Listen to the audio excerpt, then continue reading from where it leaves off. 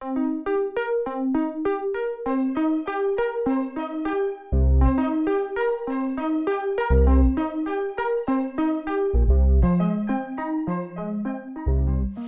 tetatet, talking to people about making it work.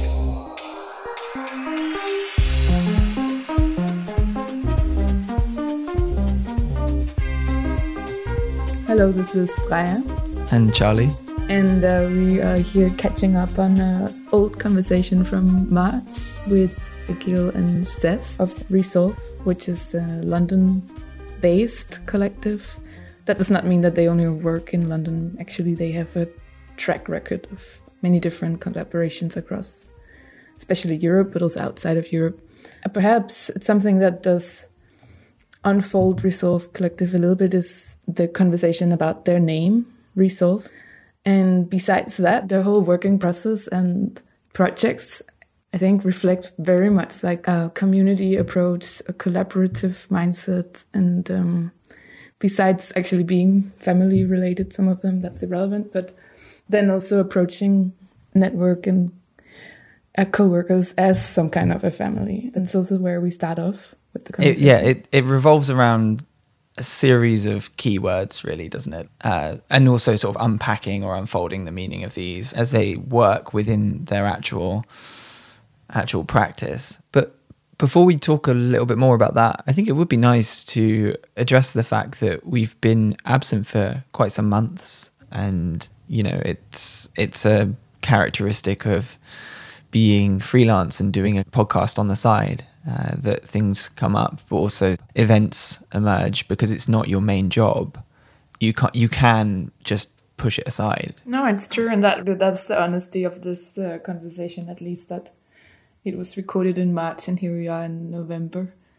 With loads of events in between, both personal and professional. So when just having listened through the conversation again, I did think, actually, a lot of the things that we speak about, and I guess also what the listeners will be confronted with, is that we speak about projects, which obviously we, at the moment of time, have just been reading up on or looking into or hearing about in preparation for this talk with Resolve Collective. And actually, a lot of them now, listening back, I do not necessarily remember the links or the context, or like we speak about the Sheffield project, or Resolve Collective were somehow also having a connection to the Netherlands at that moment in March 2021, where they were fellows of the New Institute. Yeah, so speaking now, at least, like, we should have in mind that all these things, like, they've moved on. I'm not sure how it turned out, that fellowship, because it was quite affected by the lack of movement, I guess. I mean, did you know what what was the sort of output there?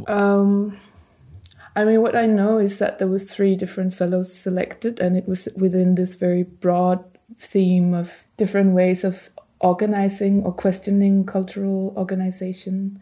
I do remember seeing a very beautiful proposal coming by from them, which was very much reflecting also things that we're talking about in our conversation to Seth and Akil, like very people-focused and looking at organization as an alliance across different networks and groups, regardless of the context.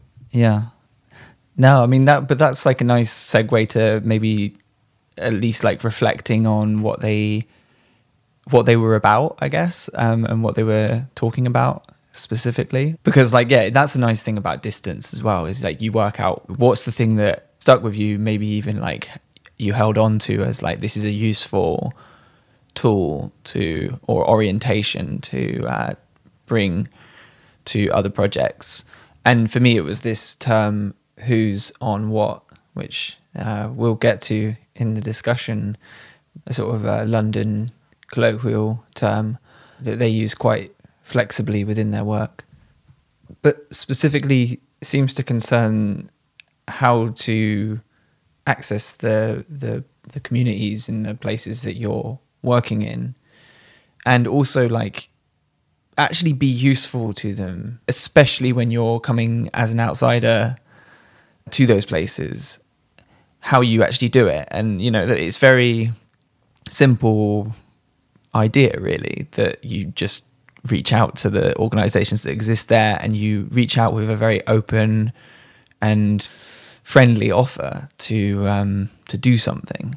I quite like how they also really valued the insights that they could get from locals in the area whenever they would do or are doing projects in places that they're not familiar with themselves. So like this anthropological insight that it takes years for professionals to collect, which is just, I guess, observations that you do not even consider valuable necessarily while being a local. Considering the people in the areas like that is already making or introducing a lot of their working approach, I think, which is incredibly driven by the people that they both then can work with in specific contexts, but also aim to reach. I guess, like considering them as already containing a lot of important knowledge and insights. Yeah, no, I also found it just super encouraging with regards to being in the Netherlands. And it's always been a bit of a frustration of mine that when I was in England, it just felt a lot more straightforward that you could, like go to someone who is more grounded in a specific area and reach out to them. I always thought like that kind of thing couldn't happen here, that I couldn't just, turn up somewhere. But they turned up in this place where lots of people, some people spoke English, but most people maybe didn't. And the kids that they work with definitely don't. And it was like through the working with your hands, like getting an actual, the sort of tangible and tactile element of the project was where it really started to click. And they even say like the kids' English maybe even got a bit better as the project proceeded, that like, that language, specifically verbal language, isn't necessarily the barrier that it seems at first. It's a bit of it can kind of affect your level of confidence in reaching these places, but it needn't actually limit you once you're actually working, I don't know. It was nice. I think it goes quite well hand in hand with this question about their personal educational background. Because, setting up this collective and doing the kind of work that they're doing does not necessarily reflect the conventional things that they've learned through their education, like institutional education. So these things that you're speaking about as well are kind of things that you have to learn, I guess, being on ground or just like in the situation, learning how to work with people or how to connect. Somehow perhaps in those situations it's even beneficial not necessarily having any predetermined knowledge on how you should do it, but just doing it in the way that seems the most reasonable at that specific place in that specific moment. Thinking about this talk a bit in the broader context of making it work, which is the topic that we've been addressing throughout several conversations, then their reflection on how the things that they've learned, the things that they've used are not necessarily directly traceable back to their education. This is something that I think also it's recognizable in our case, for instance. A lot of the things that we are doing, or even perhaps having these conversations, are not classical tools of our educational academic background. Yeah, and I think that is more common than uncommon throughout this series of talks that we've had. Yeah, my own experience, certainly in undergraduate studying history, like it was nowhere near this kind of thing. It was all about a body of knowledge that you had to acquire and then reapply in essay form. And the idea that it had any kind of echoes or resonances with like, community organizing or community engagement or setting up a business or setting up some sort of platform. Yeah, it took a long distance away from that experience for me personally to think about those sorts of things, and even to like get out of England. I think that was also what drove my question, was both of them studied in England as well. And yeah, it's interesting to see or find out how people in general break out of those kinds of disciplinary boundaries. So yeah, that was pretty good. Yeah, if initiating a collective or in any way establishing independent projects, then you somehow do put yourself in a position where you write the funding application, you do the qualitative research, like you're out in the field, you have to talk to people, you have to approach them in different ways. Maybe you're also then the one who's finding physical spaces to do things in, thinking about how the spaces are shaped or inviting for usage.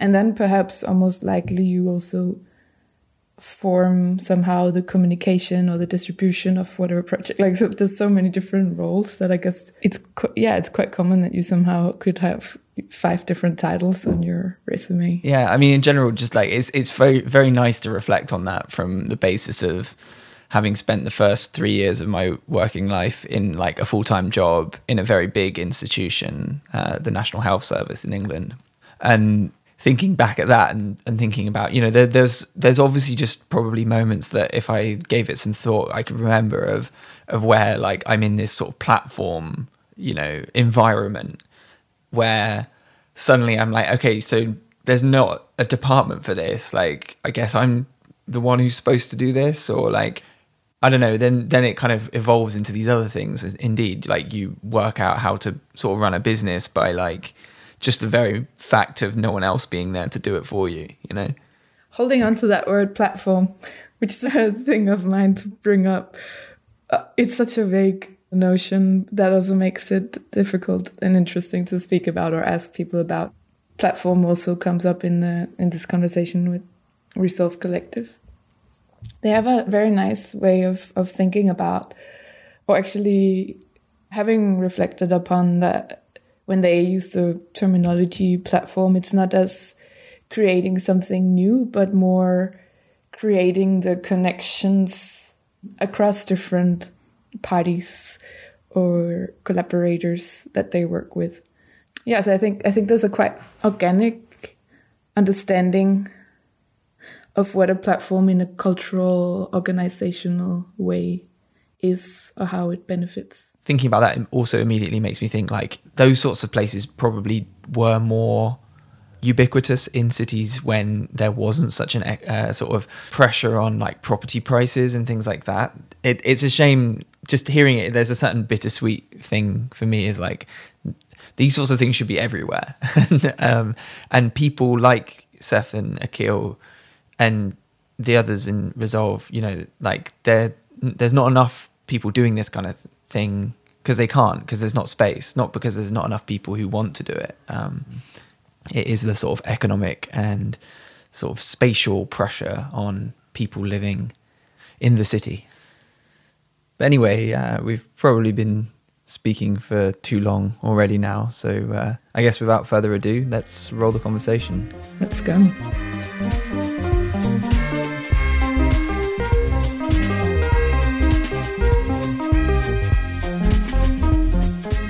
Yeah, we've probably got like 6 questions or something like that. We'll try and get through them all. But the first one, I guess, like also maybe an opportunity for an introduction, so you know you can talk about yourselves more broadly. But be interested to know about the name Resolve. Yeah, we had a short talk about Resolve and how Resolve also can mean something like a decision or a focus or direction, and somehow we see a lot of openness and more perspectives in a lot of your work, so we would be curious to give a bit of insight. Yeah, because I guess like Resolve sounds a bit like you're concluding, you know, rather than opening up, right? And we somehow see the opposite in your work. Yeah. So yeah, I'm glad you guys see the opposite. I think that when we started, what we always say to people sometimes when they ask questions, like, we weren't called Resolve, so we started in a very haphazard way, and we just, you know, we wanted to make something in Brixton, which is kind of like our local area, and you know, we just tried to do it. We tried to enter the Brixton Design Trail, and we didn't have a budget. We were just guys, friends, just trying to do something. And Resolve somehow materialized later. So kind of after that, or maybe midway through that. And so I can't even remember the conversation or the logic behind why we did it. Gam, who was our third member, was definitely a driver behind it. But so there's not like a very strict teleology to it, right? It's not like we always refer back to it being like, yeah, but we're Resolve. So what is, what does it mean to be like that? So for that reason, it has the kind of flexibility. It's quite loose. Like, I think Resolve is in having Resolve is a big part of it. I think Seth and I have a lot of Resolve in, I'd like to think we do, and finding ourselves in really tricky situations. Like, we've been in really sticky situations where it's hard to get out of, or it's like required a lot of willpower in order to make something work. And I think that really attests a lot to it. And then as well, like on the other side, I'm sure this was part of the original conversation, but I can't be sure, in that like this idea of all our practices aren't towards solving questions. We're not kind of interested in a problem solution model of design, but really about asking questions and asking better questions. And so I think this idea of like re-solving, right, just like kind of revising this, like the idea of what it is to solve anything. And we try and be explicit in that, even in like the bio and stuff, like we say, like we addressing issues rather than like solving issues. Yeah. I get like kind of emerging awareness that like it does seem like you've thought quite carefully about certain terms that you're using, and in terms of their ability to sort of make contact with the people you're working with and sort of, I don't know, be familiar rather than I'm thinking mainly about the word family, but also there are a few more, and I think we might come back to a few. Like, community is quite a big part of things, and that's kind of like quite an accessible word. In a conversation with Sheffield University Architecture Society recently, you were talking about how you like go out and about before a project, and then there's also this, and we'll definitely come back to this who's on what, and just I guess to formulate it into a question, like, how important is getting language right for the sort of beginnings of any project you do? It's a difficult one because the Sheffield example, like spending a lot of time in a place, in an area, getting really, really like super familiar with an area. A lot of those things come about, and I think this is what happens in our practice, and it's our own fault for not being that hugely reflective. Akil and I aren't really that like reflective individuals, but a lot of that happened just because that's the way that we operate and because we had to. So we started in areas that we were super local and familiar to. We then were shot out into areas that we had no idea of. So we did this, that conference in Slovenia, and then we worked in Berlin, we worked in Lisbon, and we were in these areas, and it's like, okay, we don't have the familiarity that we could fall back on, but we still have the intentions and we still have the desire. So what are we going to do? And it was like that. Our first thought is to be like, okay, who's on anything here? Like, what are people doing in these areas? What are people up to? Who's on what? Is like that's the colloquial term, right? So that is our initial gut feeling. So what we did was we just like went on Twitter, went on Instagram, went on any form we knew, spoke to anyone that we knew, and being like, well, look, we're in Berlin. We're trying to do a project. We don't really know what it's going to look like. We don't really know what we're going to do, but who wants to chat to us? And we had some really good conversation, and that helped steer us. We did the same in Sheffield. And then it was only after that we started to like formalize those things and put a kind of name to it and be like, oh, actually, this is actually integral to our practice. And now when we're teaching these students, we're like, this is a thing that is actually integral to what we think is good practice. But I think it came out of habit more often than not. And it's the same with the terms. Like, when we use family, we use that because that's just what we're thinking. That's how we feel, right? That's how we feel when we're in our spaces. That's how we feel towards the people that we're initially working with. And it very much was a family affair in the first couple of projects, right? We had a couple of friends who were doing a little thing. We had to call up a friend who was doing this and that. We met a lot of people just out on the road and formed really good connections with them. And I guess it's like we were much more familiar, and it felt like family more than just like a work relationship. Do you know what I mean? And then it's only now, looking back, we're now starting to be like, oh shit, like these terms, these ways of looking at things are actually quite useful to practice. It's interesting about that reflection on it being just terms that we would have otherwise said. I feel like because a lot of what we're trying to do, especially when we're working with different communities, wherever it is like valuing local and tacit knowledge. Like all those processes are about this being able to value those locals and tacit knowledge. Like especially when working with young people, it's encouraging them to realize that the knowledge you have of your area is valuable knowledge, is things that people study for years for. Like it's anthropological knowledge, it's sociological knowledge, it's disciplinary if you want it to be, it's valuable in a fiscal way or a social way or an architectural way if you want it to be. It's translatable in that respect. And it's just hearing Seth say that now, which I don't think we've ever talked about, is like just some of the things that we've internalized from us growing up in our area have become these kind of practice principles, and the names for them are often colloquial names because that's how we think, that's how we talk to one another. Even with like one of our newest members, she said that she struggles to understand stuff, and I remember talking together because we're talking so much slang but it's a communication of the rawness of that principle. It's like who's on what is what you say when you're actually trying to find out like what the crack is, like who is on what. Like you might be trying to see which one of your friends wants to go out tonight. You might want to understand who's on your side, who's not in a situation. It can be a call. It doesn't have to even be a question. So like when we did it in the AA unit, when we've named it, it's not a question. It's not who's on what question mark, because it can be a statement as well. And I think like that vagueness that comes with language, that comes with slang or like dialect, the ambiguity, or that something can be imbued with so many different meanings, I think is like definitely part of the practice for sure. I think we have a few questions that might come back to what you just talked about. Actually, somehow you answered a lot of all of our questions here.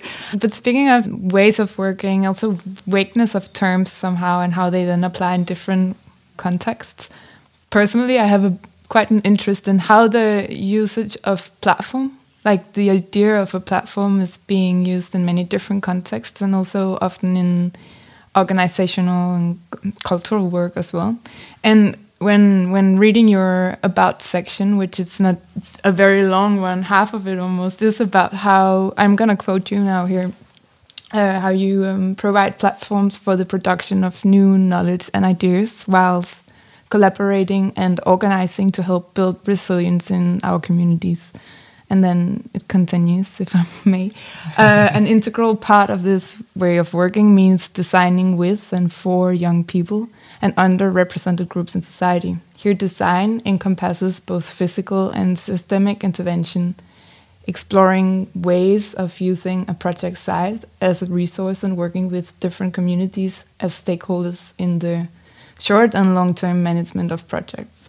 Okay, anyhow, it's beautiful. But the platform here, how do you think of, because of course there's an immediate way of working with communities, but when you say that you aim to provide a platform, what do you think defines a platform in this context, or for you, at least in your work?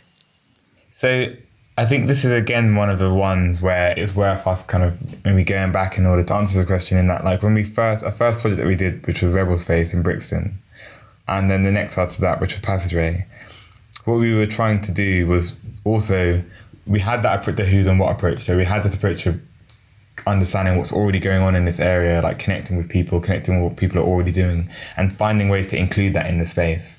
And we saw space as an opportunity to do that, as an opportunity to connect things that are already happening, and to kind of be able to highlight and to celebrate things that are already happening. And that's a big part of platforming, I think. It's not about necessarily the creation of new things, but how you connect and configure old things in a way in which you understand them as valuable, and you show them to be valuable against a context which is desperately trying to erase them, which is making it more difficult then, for example, like artists of colour, who feature a lot in all of our projects when we're platforming these things, or even on a more kind of empathetical scale, like people who just don't feel like they could do those things, you know, within our projects. In one way or another, we have a lot of people who haven't done the thing that they're doing there before.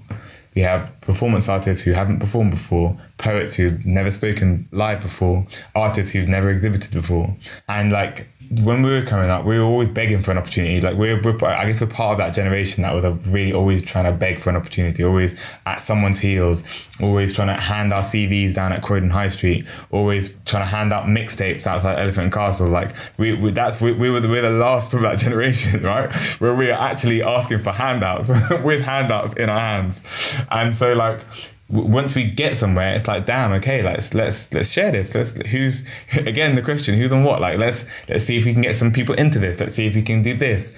Let's see if we, like, do you guys do this? All right, cool. Why don't you come and do that on Friday? And that's really important. Like, obviously it's so difficult. Like, that part is one of the parts we enjoy the most, but like we can't be able to do because of COVID, because even the movement of inclusion changes when you're restricted. You have to be able to plan that in COVID. And a lot of the success that we've had in the past around that is being entirely unplanned. Like the best way of doing that for us is like leaving the door open so someone will feel more like enticed to come through. And you come through and you say, what do you do? And they say some stuff and it's like, okay, like why don't you put some art up? But like, why do you do this? I mean, it goes very much along with, I guess, also like the origin of platform being rooted in architecture as a form or a surface that supports what's on it or on top of it. It also seems that you're working quite a lot with thinking about or creating, also establishing accessible infrastructures. Somehow there's a link here also with the platform idea thing.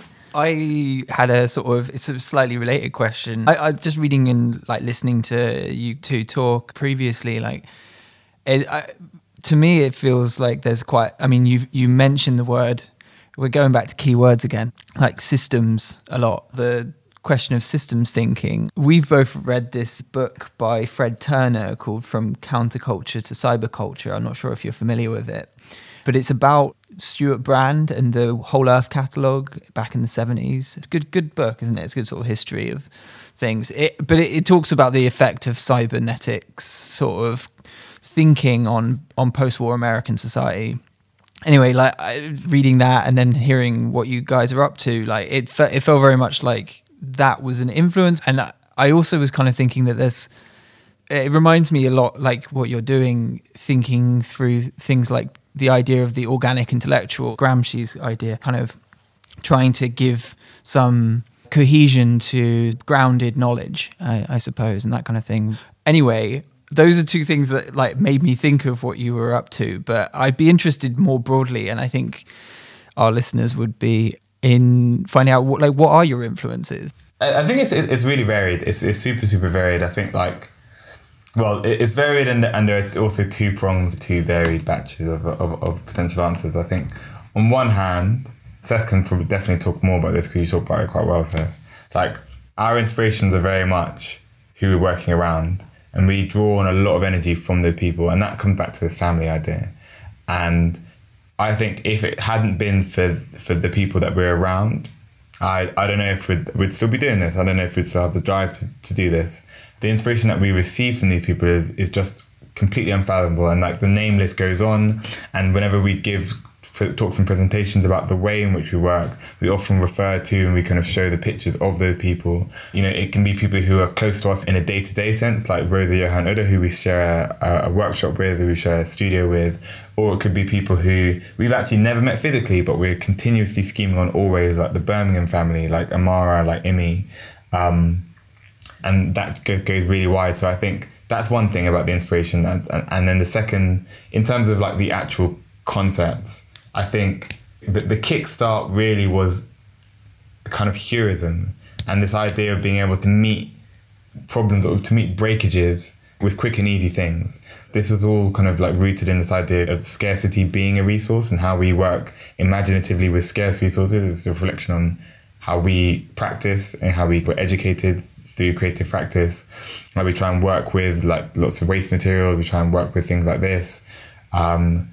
But then also a kind of reflection on, I guess, in some ways, like a cultural background. I think when we first did Rebel Space, we were thinking about these kind of beautiful heurisms of West African urbanism and also Caribbean urbanism. And that got lost somewhere. We didn't really talk about that after talking about it to one another. But I hope we retained it in some way visually or architecturally maybe. And then since then it becomes broader. It's, you know, like We had a period where we were super influenced by Theaster Gates. We just loved anything to do with Theaster Gates, and that was just a massive influence on like what the type of thing we were trying to do. There was a lot of the mapping and methodological approach we've been influenced by. It's been Kevin Lynch and the kind of citizen composite imagery, but much less concerned with codifying, much less concerned with how we kind of translate that into something that's quantifiable, but more about the performance of mapping. So sometimes it really is a bastardization of, when it comes to the real concepts, it can be a bastardization of them, right? It can be a kind of like latching onto one thing that we think, that's great, not fantastically concerned with the rest of it, and then taking it into a practice where you can just spin it around and you can do really interesting things with it. You don't have to stick to it like a canon, right? It's not God-given. It's there to be utilized. It's there to be appropriated. But on education, I mean, you come with different backgrounds in urban studies, architecture, engineering. Anyway, but your work with community as well, or actually being on ground, creating accessible formats for people, different people to join in on. That's not necessarily classical elements that you are being taught in education. Where does that come from? How has it been introduced to your practice? I had this extra little thing to say, which was just that I've just started teaching at this place, and the syllabus is, I can't really do much about it, but it's focused on like individual architects. Most of them are, actually all of them are white men. And it's very much focused on the brilliance of the individual architect, and the arcane discipline continues. And I feel a little bit like I never really learned much until master's level. Community participation in city strategies was the unit with Michael Edwards. I don't know if you're familiar with him at UCL. And it really opened my eyes, thinking like this is what people should be doing. Anyway, I think I'd just be interested to know how you've found rubbing up against the sort of rigidity of formal architectural engineering design education. Well, I guess I might be a good and a bad example of this, because I don't have a formal design education at all. So I did history and then started to work in regen and development, and then just made it up as I went along from there. But it was through the way I studied and what I studied meant that I was interested in communities and development and developing countries and all this kind of stuff that you fantasize about when you're in uni. But it was only then working in the local authority and getting a bit more familiar with the built environment on the ground, and that this process that you understand all of the different actors, all of the different contributors, and all of the energy that goes into these processes. And that was always, for me, that was the place I wanted to be. So then kind of teaming up with Akil, we teamed up because, and this links back a little bit back to the platforming approach. It links back to everything, actually. We teamed up because we thought that space could be an interesting place to test our ideas and to think about community participation and development and the future of areas and cities, and have a positive impact within our area in a good way, right? Space was quite a good opportunity for us. Akil had a more spatial background. I perhaps had a more kind of people-focused background. But in doing that, it meant that was always our priority, was spaces, but then also the people within those spaces. And so then all of our inspirations, all of our influences, all of our collaborators, all of everything from there has followed that trend. So we've kind of steered away from the traditional conversations around, whether it's architecture, engineering, or whatever it is. And I think we've always gone straight toward working with people and thinking about initiatives that work with people and for people and in those communities.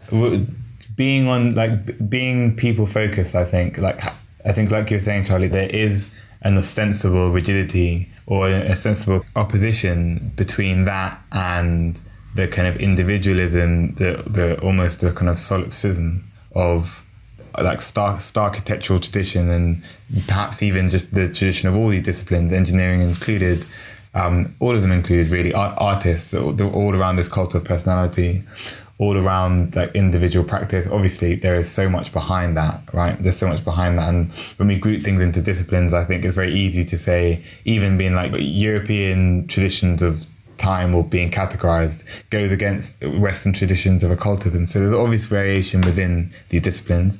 However, like the one that we kind of so often inherit, the version we so often inherit, is one in which, you know, these mores happen to be the ones that are kind of front and center.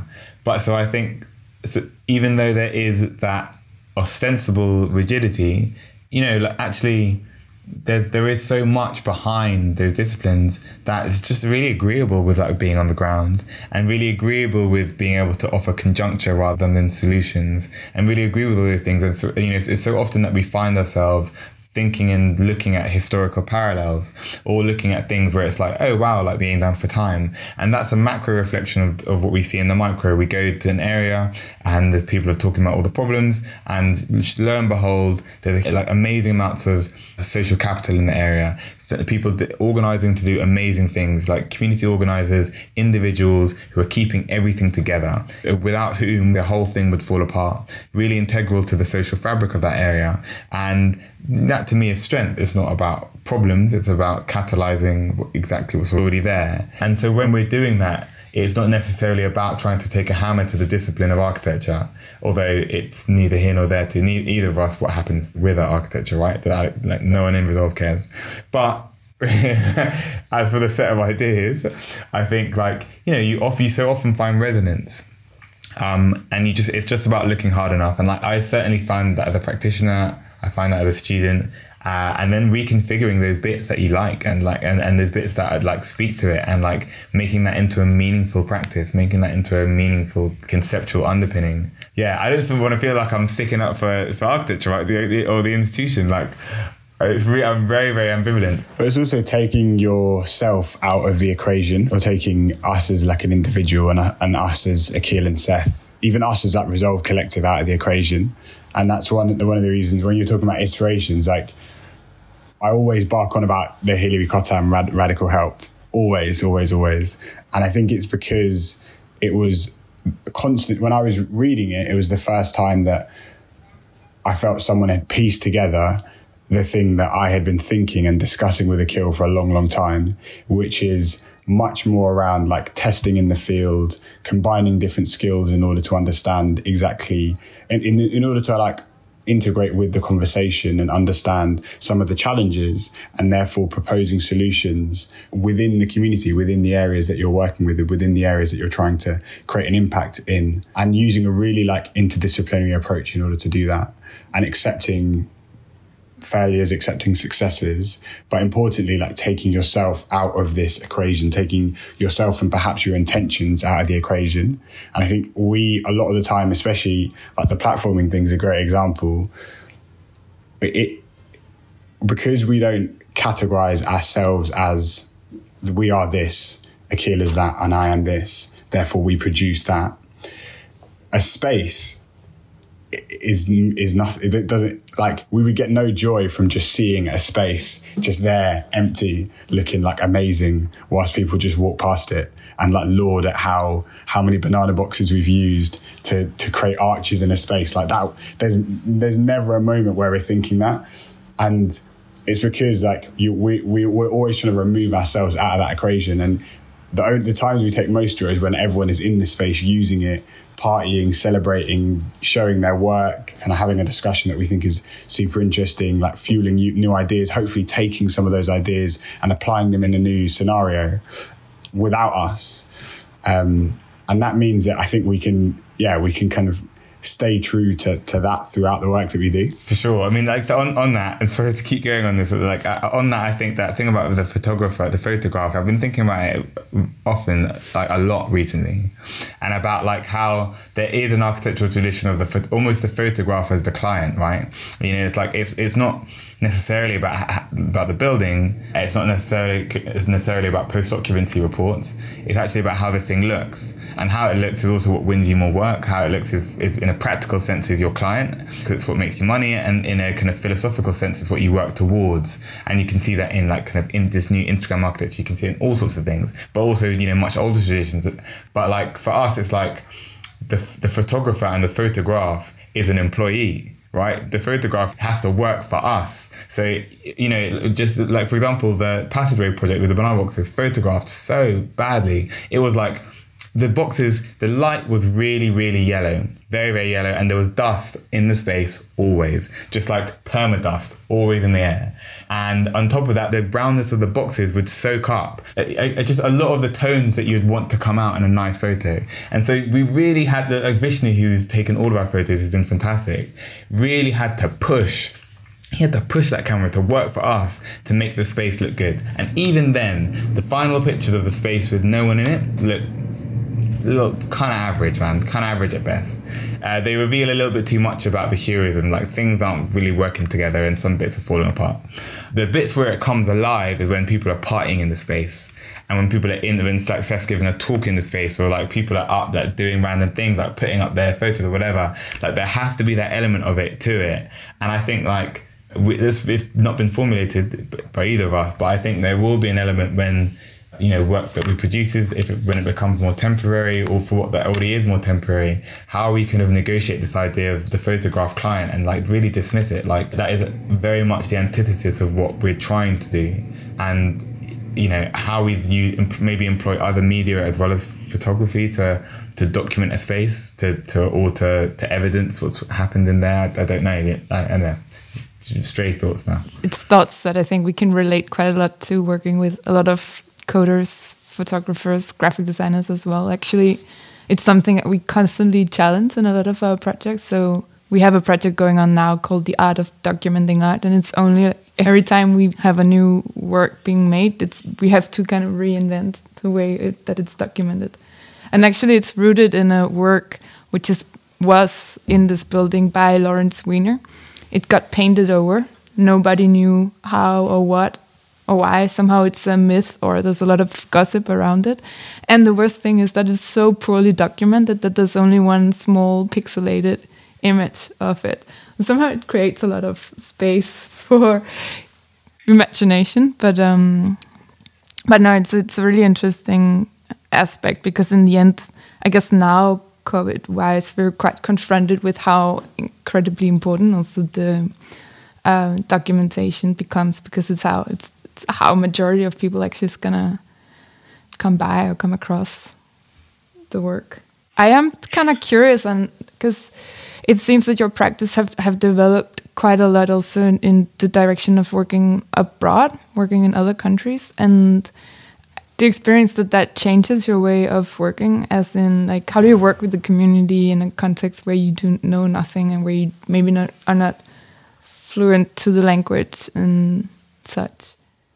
Yeah, you always describe this quite well, which is like, we always take the approach of starting as locals and then developing into practitioners. And that means like understanding what it means to be a local, but also integrating that within your practice, which is what we've spoken about before. And I think taking that approach, especially when we're in unfamiliar environments, really helps us. It really helps us work alongside pre-existing groups. It helps us lower some of the immediate barriers between ourselves and other people within those spaces. And it creates a bit more of an interesting conversation, I would say. It creates a bit more of an interesting conversation with the people that we're working with in those local contexts. We have worked across Europe, but it's also, you face that when you work outside of London as well. And I think you face it in a really interesting way when you work outside of London, because you also have to get over the fact that you're from London and therefore not from London, which is, it's important. It's important in the kind of, in the psyche of a lot of people in the UK. So taking this, like thinking locally, valuing locally, into our practice is always super, super helpful. And also, I think we always tend to try and let the process do a lot of the talking as well. So we come in, as Akil said, we come in with a lot of questions, but we also come in with a lot of opportunities for people to input in on the process, and a lot of processes that are quite open. So it's always really helpful when you're, rather than talking to someone when you're making something, or you're talking about making something, And that's how we worked with this school in Germany, who I reckon, out of a class of 45, I reckon 2 of them or 3 of them spoke like a couple of words of English. And the teacher did a great job of translating, but the whole exhibition was about like philosophy. It was about Afro-German philosophy. And we were trying to explore it through materials, through like a material exploration of this Afro-German philosopher, Anton Wilhelm Amo, and his kind of take on duality and dualism.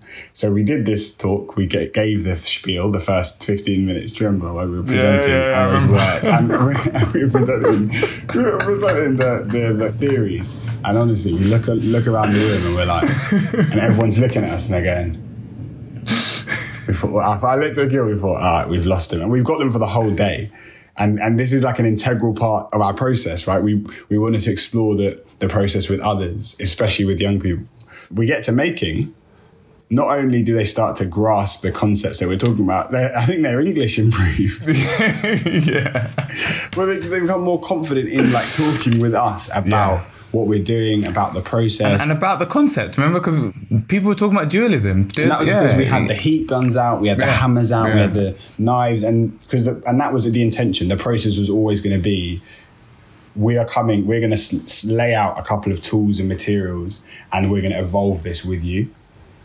And we've had that approach in a lot of the spaces that we've worked in that are outside of our familiar.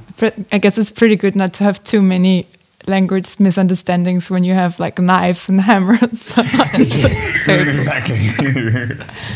Yeah, I'm also curious, or at least maybe perhaps speaking from personal experience from some of our tours or works, conversations in other countries, is that we're also incredibly often then confronted with different infrastructures, or how like finance is different, how funding is different, and how much it also changes the way or the drive of community work, of cultural work as well.